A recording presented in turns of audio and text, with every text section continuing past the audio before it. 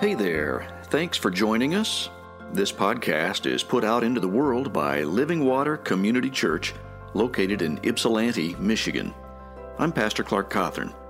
If you'd like to know more about Living Water, or if you'd like to drop us a note, or if you've got a question, or if you'd like to have us pray for you, head on over to lw-cc.org.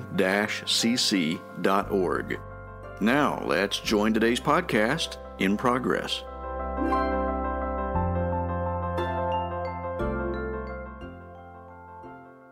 We're continuing through the book of 1 Peter. I invite you to turn in whatever form of the Bible you've got there to 1 Peter 3. We're taking this next section. It's a little bit longer section, and so I'm going to break it into three basic chunks.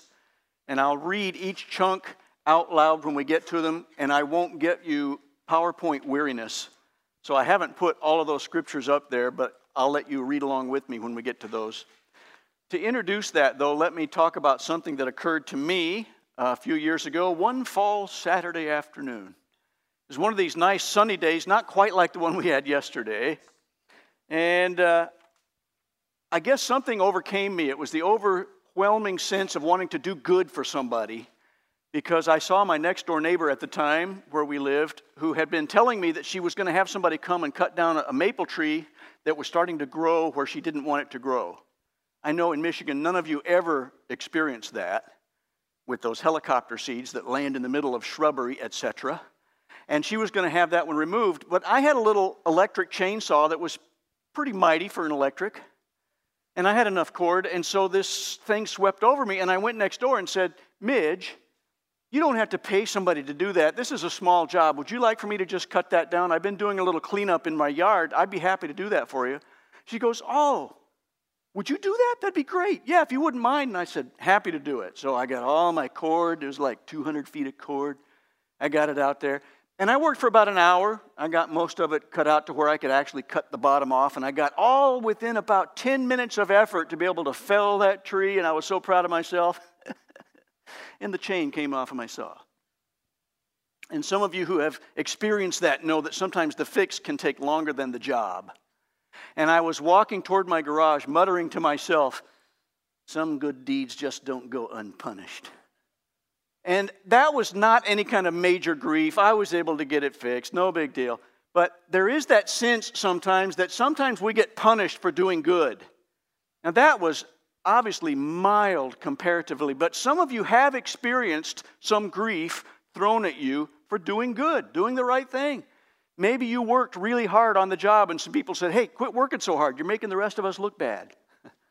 Or maybe somebody got upset at you and so they made something up and said something behind your back that really wasn't true, but they're just trying to kind of gouge you a little bit. Or maybe you've experienced people just sort of throwing shade your way simply because it's guilt by association and you fit in better with this group than with this other group. It happens. People are people wherever we go. So anyway, I just wanted us to pay attention to look at some of the things that have been happening on the job and realize that sometimes it's easy to want to retaliate and to fight fire with fire, an eye for an eye and a tooth for a tooth. And Peter is echoing words that we've seen from Jesus back in the Beatitudes and back in his Sermon on the Mount that says, no, we're supposed to repay evil with blessing. That's that first chunk that we'll read together. And then that second chunk is basically wrapped up in this statement: don't fear poor treatment. Remember, he's writing to some people who are starting to really feel the heat from persecution, so they were getting some poor treatment. Most of us in America, the poor treatment we receive doesn't hold a candle to what they were receiving, but it still hurts when we're on the receiving end of poor treatment. He says, don't fear it. In fact, he would say, expect it. And he would even go beyond that and say, prepare for it, so that when it does happen, you'll know how to respond. And then thirdly, the last chunk, follow Christ because he is your example. Do you hear how he keeps bringing back that theme throughout his writings? I heard it in some of the men's talks that they gave while I was gone on my sabbatical, and we see it coming through again. It's a real common theme for Peter. Christ is our example. Keep following his example about how to respond in times of persecution. Repay evil with blessing rather than repaying evil with evil. Let me read this out loud. You can follow along. Verses 8 through 12 of chapter 3 of 1 Peter. Finally, he says, because he's wrapping up this section of his letter, all of you, meaning all of you believers, this was probably being read out loud, kind of like what I'm doing now, but it would be read out loud to different gatherings in different situations. Be like-minded. Be sympathetic. Love one another. Be compassionate and humble. Do not repay evil with evil or insult with insult. On the contrary, repay evil with blessing, because to this you were called. I actually put that in bold because that stood out to me. You're actually called to endure this kind of grief. You're called to this. This is part of your calling. So that you may inherit a blessing. And then he quotes from Psalm 34. Whoever would love life and see good days must keep their tongue from evil and their lips from deceitful speech. They must turn from evil and do good. They must seek peace and pursue it. The eyes of the Lord are on the righteous, and his ears are attentive to their prayer. Isn't that nice poetry? You can see the senses being involved here. It sounds like poetry because it is. It's from the Psalms. He says, the eyes of the Lord are on the righteous, and you can just picture that whenever you're doing something, if you're doing it as unto the Lord, even if you're receiving some persecution at the time, he sees you. He's got your back. And his ears are attentive to your prayers. He'll hear you. But the face of the Lord is against those who do evil. It's good to know. Does that sound a little bit familiar? It should, because it really does echo what Jesus was telling us in Matthew 5. In fact, he says, you've heard that it was said, love your neighbor and hate your enemy. But I tell you, love your enemies and pray for those who persecute you. Now, we can all say, oh, that's no big deal. That's so easy, right? And as I mentioned before, not easy at all. It's extremely difficult, especially when we're on the receiving end of some form of grief or another. If we're the ones being persecuted, very difficult. Now, I've mentioned this young lady before, and I looked her up again because I was brought back into her story as I was reading a different article. She is showing up from time to time, and I realized that she is only about 2 months older than my oldest daughter. And so I was putting this in context, realizing when she actually left the Westboro Baptist Church back in 2012. And she was 5 years old in the Westboro Baptist Church, known for its picketing and sort of hateful approach to trying to condemn everybody who wasn't exactly like them. She started picketing at age 5 because, as I started reading her bio, her grandfather was the founder of the Westboro Baptist Church. So she was brought up, taught to be able to hold picket signs that said, you are God's enemy, because they were trying to use the shock tactics by saying that you're an enemy of God if you haven't repented and turned to him, so you need to turn or burn. It was that kind of message for them. Really pretty hardcore.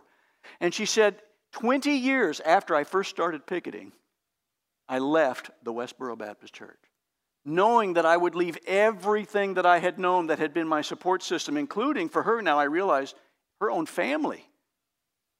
I'm sure that her family probably thought, oh, she's gone to us, she's lost to us, she can't even possibly be our own daughter again. So that means she was only 25 years old when she left. Fortunately, she had a sister who also left, so she had some camaraderie there. But they entered a world of people who had a lot of opinions about the Westboro Baptist Church. And so Megan Phelps Roper started a new mission in life. And if you haven't seen her TED Talk, you need to. Look it up. Megan Phelps Roper TED Talks. Just search for it. It's incredible. Because she's talking about how she started to learn to become engaged in conversation with people who are ideologically very different than where she was. And the reason she knew that is because people who were doing exactly like what Peter is telling us we ought to do were reaching out to her through social media. Some of the people that she was even picketing were being very gracious and compassionate toward her. They were winsome, they were loving, they weren't hateful, they weren't returning hate for hate. They were returning a blessing for the stuff she was spewing out in her picket signs and in the things that they were saying in public. I'm here to tell you, folks, that this is a revolutionary concept, because when somebody like this young lady, like Megan, can get pulled out of that situation because of the compassion being shown to them, it can change radically people's mindsets and draw them from darkness into light. Because what she was a part of was really one of those kinds of groups that I have a feeling Jesus is going to say one day, you never knew me. They'll say, we did all these things in your name. And they'll say, yeah, but you never knew me. You really didn't reflect my character and my glory to the people around you. And so Megan is now a woman with a mission. And the very things that she's talking about echo what Peter is telling us that we can behave like. The concept of returning good for evil is just revolutionary. I watched it as I was growing up because my mom and dad did a good job for that. And I'm grateful for it. I would watch my dad. He used to walk up to the store about a quarter mile away sometimes because he just needed exercise. He said, I sit too often anyway. I need to stretch my legs. And there were some younger people on our block who used to kind of tease him a little bit because he was just a walker. And they say, hey, old man, you just didn't get your car today. And, just kind of throwing him some shade and whatnot. And Dad would always hold his head high. He would be kind and generous in his well wishes to people. And he never let anything get under his skin that way. And I watched him do that year after year after year. And I thought, my dad got it. My dad put this passage and Simon Peter's words to heart. And he was living that stuff out. I later found out that one of the guys on the corner whose teenage son was kind of a rascal, he told me later, your dad is one of the finest examples of a Christian man that I've ever seen. I didn't even know this guy. I didn't even know that he noticed my dad. But for him to say that showed me that Dad's actions were speaking louder even than words sometimes. So where do we practice this revolutionary concept? It's almost like Peter is hearing these questions as he's writing. I'm telling you that sometimes when people would write, they would actually have people there with them, a secretary or an amanuensis, and they would actually ask them questions. They would be talking it out. Or it may be that he was just thinking about his audience like I do as I'm preparing for Sunday. And I'm thinking, I bet somebody is going to be having this question when I get to this point. And it was like Peter did that. And he goes, somebody's going to say, yeah, but that's hard. Where do we practice that? And so he says, with other believers. That's where he goes right into a practical thing. He says, be like-minded, be sympathetic, love one another, be compassionate and humble. Where do you do that? In church. You do it with other believers so that you together can chip off the rough edges and learn how to forgive the little offenses. Because if we can't do it here, how are we going to stand firm when it's really coming on strong and we're feeling the heat out in the world? This is where we get to practice it. I use my friend Greg. I went through a difficult time with Greg. I was still in college. I thought I knew a whole lot more than I knew. And I was going to college and part-time hand waver music director in a small church in South Phoenix. Greg was my pastor back then. Greg, his middle name was Take It to the Limit. That was everybody's nickname for him. Greg had come to faith much later in life, and I think the Holy Spirit was still working on him because he had a few rough edges he had a lot of rough edges to chip off. But Greg was kind of a micromanager, and he was just a steamroller. I mean, you couldn't really have a conversation with Greg. It was always you just listened and he told you, and then you went and did it. That was kind of the way things were with him. So when I started really feeling a sense of calling to go to seminary, that meant I was going to have to move from Arizona and leave that job after I'd finished college and move to another state so I could go get my master's degree. And I mentioned that and told that to Greg, and he said, no, you can't do that. And I thought, what? You're joking, right? He goes, no. You made a commitment to me. You need to stick this thing out and have 2 years. I want 2 years from you in this church. And he was serious. He went so far as to say, I'm going to write a strongly worded letter to the seminary, and I'm going to tell them you shouldn't accept this guy because he reneged on his word to me that he was going to stay for 2 years. I thought, wow, that seems a little harsh. And so I talked to the seminary. They accepted me. They never said a word about this pastor writing to them. I don't know if he did or not. But that was kind of the way I left things with Greg. And I thought, yikes, I'm sorry I disappointed you, Greg, but I feel a sense of calling here, and most pastors would have said, I'm really happy that God has taken you to this next step. A few years later, Greg got back in touch with us again. He had been a missionary in the northwestern part of the United States. He had been involved in a motorcycle accident. It was pretty serious, and he grew out of that accident a different guy. He had time to contemplate. He had feedback provided to him by different people that he had known, and he asked for my forgiveness. And he and I started corresponding together. God has a real great sense of humor. Because when God wants to do something powerful as a witness, to say this is something only God can do, he'll do it. Because when I started a new church with the help of a team of people in Phoenix, after I had served in Ann Arbor for a while, I went as a church planter back to Phoenix. After I'd done that for a while, we needed to call a pastor because I was just a church planter.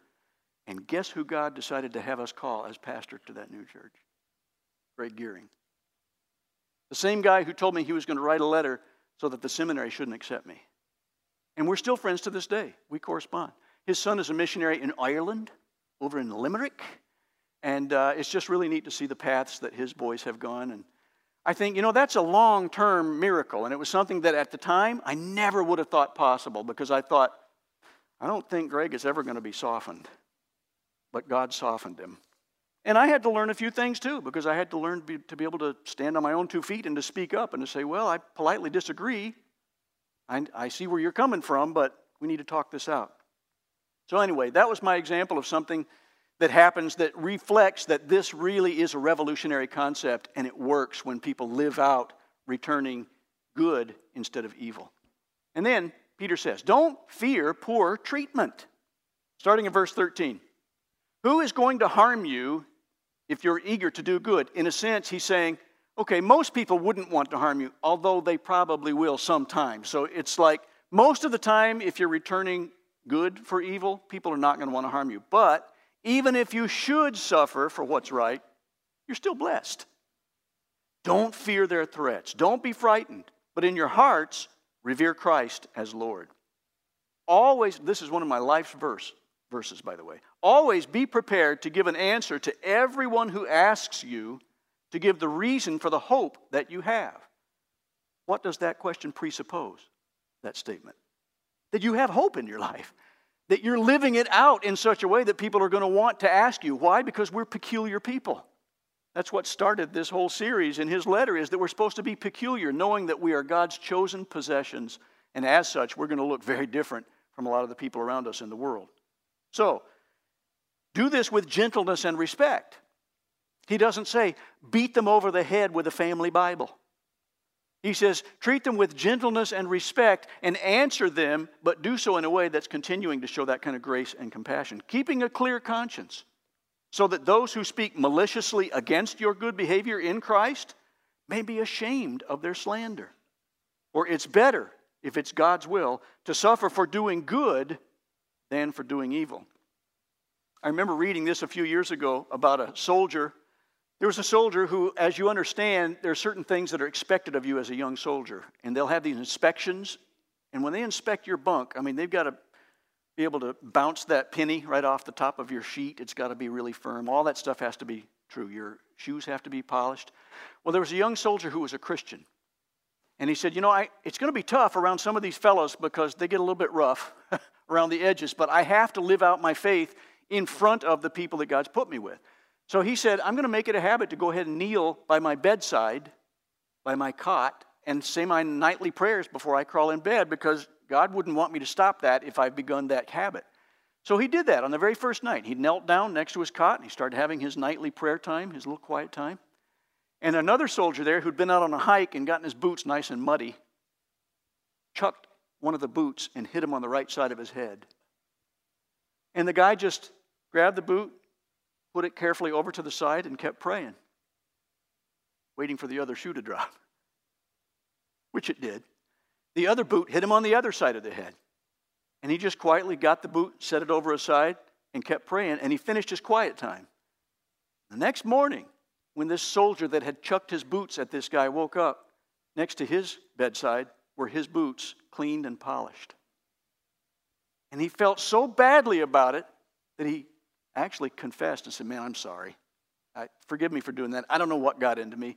What makes you so committed to do this anyway? He started asking questions. And this guy answered with gentleness and respect. And a good lengthy conversation for weeks took place during boot camp. That soldier became a Christian because of this other guy who did exactly what Simon Peter is saying that we can do. He said, have a ready answer so that when people ask you for that hope that you display, you can tell them, but make sure you're doing it with gentleness and respect. He got the boot, but he didn't get it the way we thought. He says, it's better, if it's God's will, to suffer for doing good than for doing evil. Now, what would have happened had that Christian soldier, onward, Christian soldier. What would have happened if that Christian soldier had gotten the boot and decided, I've had it up to here, that's enough, and started throwing the boot back at him and gotten into a brawl or something? Do you think it would have had the same effect? I don't think so. And I know that all of us have had times when we think, oh, I've lost it. I shouldn't have said that in the same tone that I said, or I shouldn't have retaliated the way I did it. I need to check myself. But this guy didn't. He did the right thing. But God says, yeah, we can suffer, but sometimes we'll bring the suffering on ourselves. Peter is saying this, not God. God's saying it through Peter, so I guess it's God saying it. But he says it's better if it's God's will to suffer for doing good than for doing evil. So whatever suffering this young soldier got, it was for doing the right thing, not for retaliating. So does this concept come naturally? No. That's why we need so much practice. Remember who Peter was talking with. These were people who were really getting some slander from other people around them. People were calling them cannibals, some of them. In the earlier writings, you can see that they're like, why would they do that? Well, for one thing, Jesus had been quoted as saying, this is my body broken for you, take and eat. And he would say, this is my blood, drink ye all of it. So some of it might have been facetious, but some of it might have been real. There were some crazy things being said about Christians. Some of them said that they were kind of living in communes only because they were sharing things that they had in common so that those who were in need wouldn't have to go hungry. And so people were just throwing all kinds of shade at Christians. Does that sound a little bit like today, maybe? It's becoming a little more increasingly difficult, I think, to live as a Christian, an open, professing Christian in this world where some people have an idea of what they think Christianity must look like. And that's what it was like back then. I think that probably it's good for us to understand that we're still living in the same kind of age and that the concepts haven't changed. So whatever Peter's writing to, even though he's writing to people 2,000 years ago, this affects us and affects us today. Now, a couple of things that come up that let me know that I still have that tendency. Like when I was at Kroger the other day. I was going to go to one of these self-scan units because now they're popping up more and more, as you know. They want us to do all the work. And so I thought, I only have 6 items, so I can do the self-scan thing. I think I can handle it. Technology is a little bit beyond us old guys, but I'll do it. And so I saw about 4 other people standing in what I thought was the line to go into this section. And so I got in what I thought was the line, stood behind this one person, and I waited dutifully until that person actually went in to find the next open space. So then when the next space opened up, I started to walk toward it, and some guy tapped me on the shoulder, and he goes, hey, Bubba, there's a whole line of people right around the corner there. And I looked around down the frozen vegetable aisle, and there were 6 other people. They'd formed another line down there. Well, of course, I started a food fight. No, I didn't. I'm just kidding. I didn't, but I felt this embarrassment because I'd done something wrong, and I said, ooh, I'm sorry. And I said it loud enough so they could all hear that, and I said, I didn't see that. Thanks for pointing that out. And so I walked around and got in the line, thinking that I had been in the line. But even though it was a slight offense and it really wasn't that big a deal, I still had that fight or flight experience because I was embarrassed in public. And I realized how quickly we can just kind of get into that, you're going to have to deal with me about this one, because that's our nature. And it revealed to me how quickly we can dive into that. And that's the kind of thing that I think God is trying to adjust in our spirits so that we have the fruit of the Spirit of gentleness and long-suffering and patience and kindness and goodness. These things that should start growing naturally out of our walk with the Lord, but tend not to because of our fleshly nature. Follow Christ, your example. This is almost what he continues to come back to as his stamp of approval to say, you'll know you're doing it right when you're doing what Christ did for us. If you could do that, then you know you're on the right path. Verses 18 through 22, let's read those together too. For Christ also suffered once for sins, meaning that he doesn't have to do it again and again because he was the final word. The righteous for the unrighteous, to bring you to God. That's the big purpose for what he did it, to bring you to God. He was put to death in the body, but made alive in the spirit. And then this next couple of verses are ones that I'm going to explain because they get a little strange. And we look at them and go, what? After being made alive, he went and made proclamation to the imprisoned spirits, to those who were disobedient long ago when God waited patiently in the days of Noah, while the ark was being built. Okay. In it, only a few people, 8 in all, were saved through water. And this water symbolizes baptism that now saves you also. Not the removal of dirt from the body, but the pledge of a clear conscience toward God. It saves you by the resurrection of Jesus Christ. He wanted to make sure that we knew that it's not the baptism that saves us, but Christ's resurrection that saves us. And baptism is simply an outward sign of that.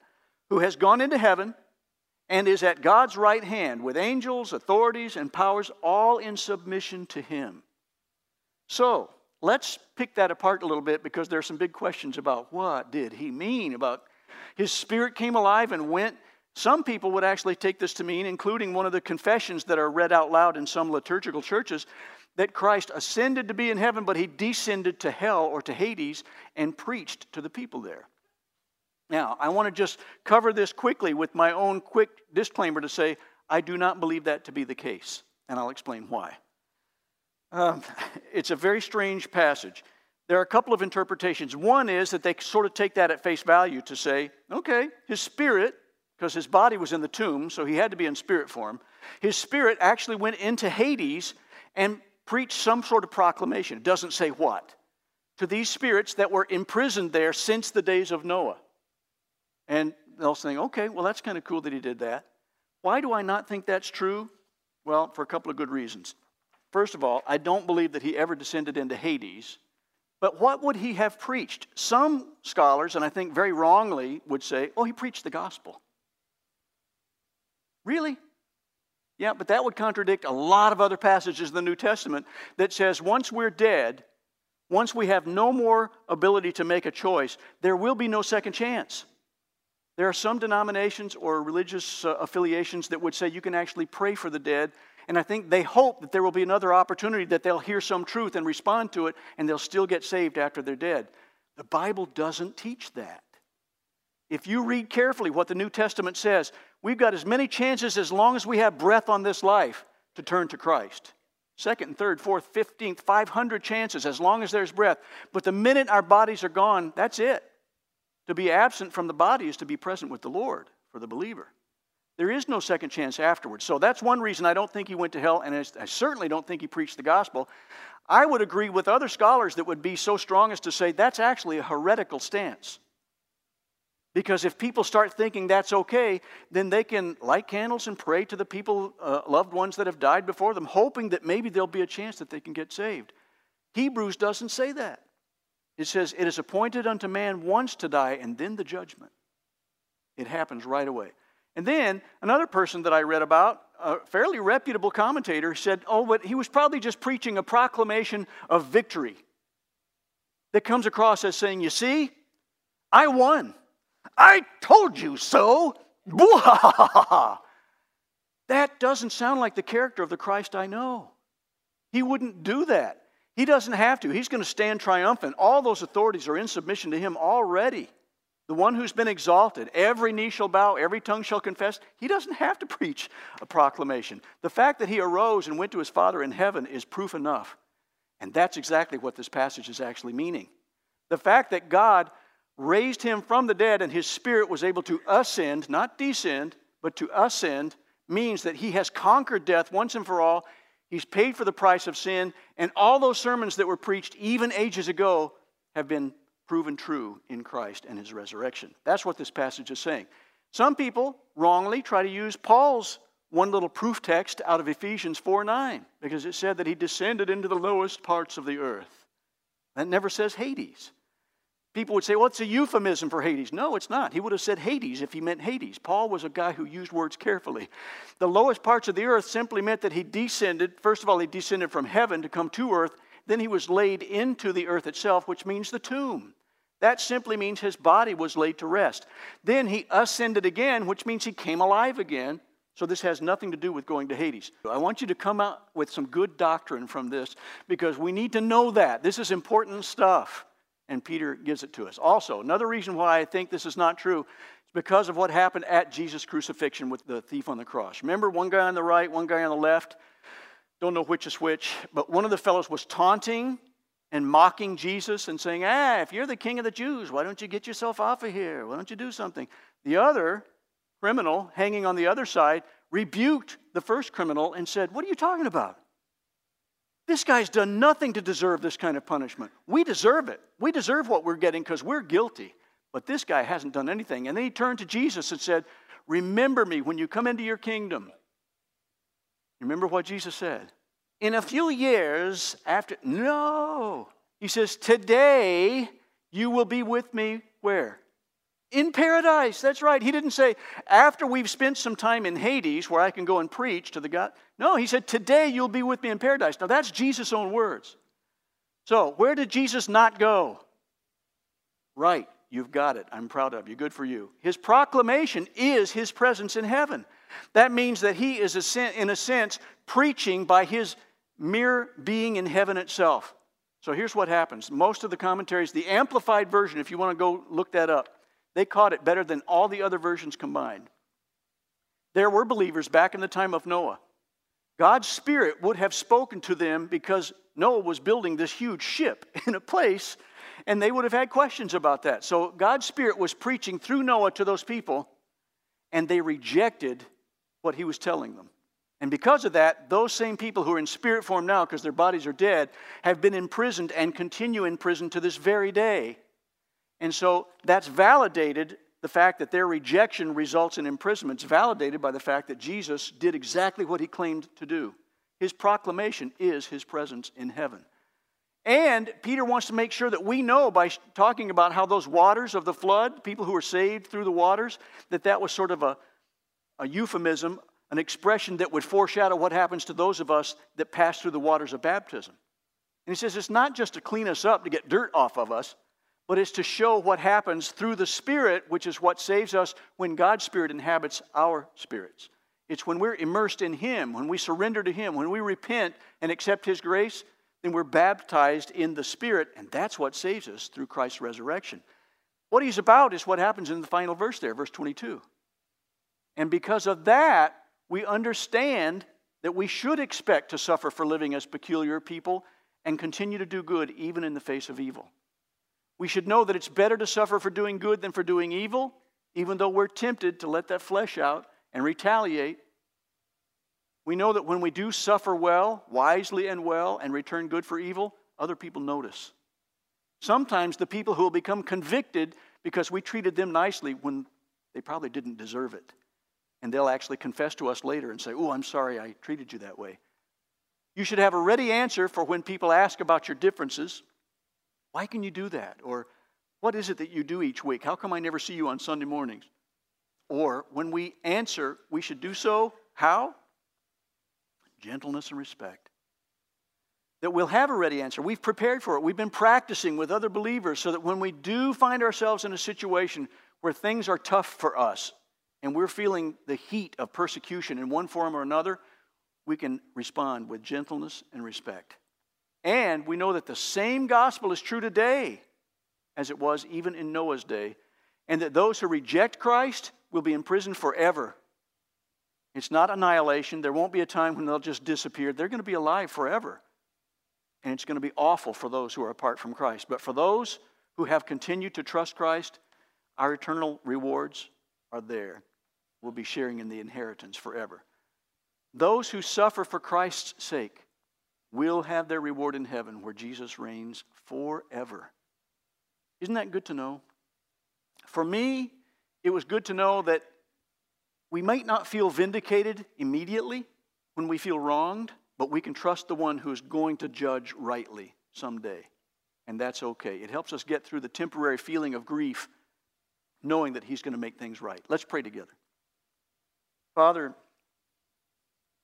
I've mentioned it before and I say it again, how grateful I am that Simon Peter, a fellow who was really transformed by your Spirit, has so much wisdom to share with fellow believers, including us, even today, and that it's so practical and so relevant.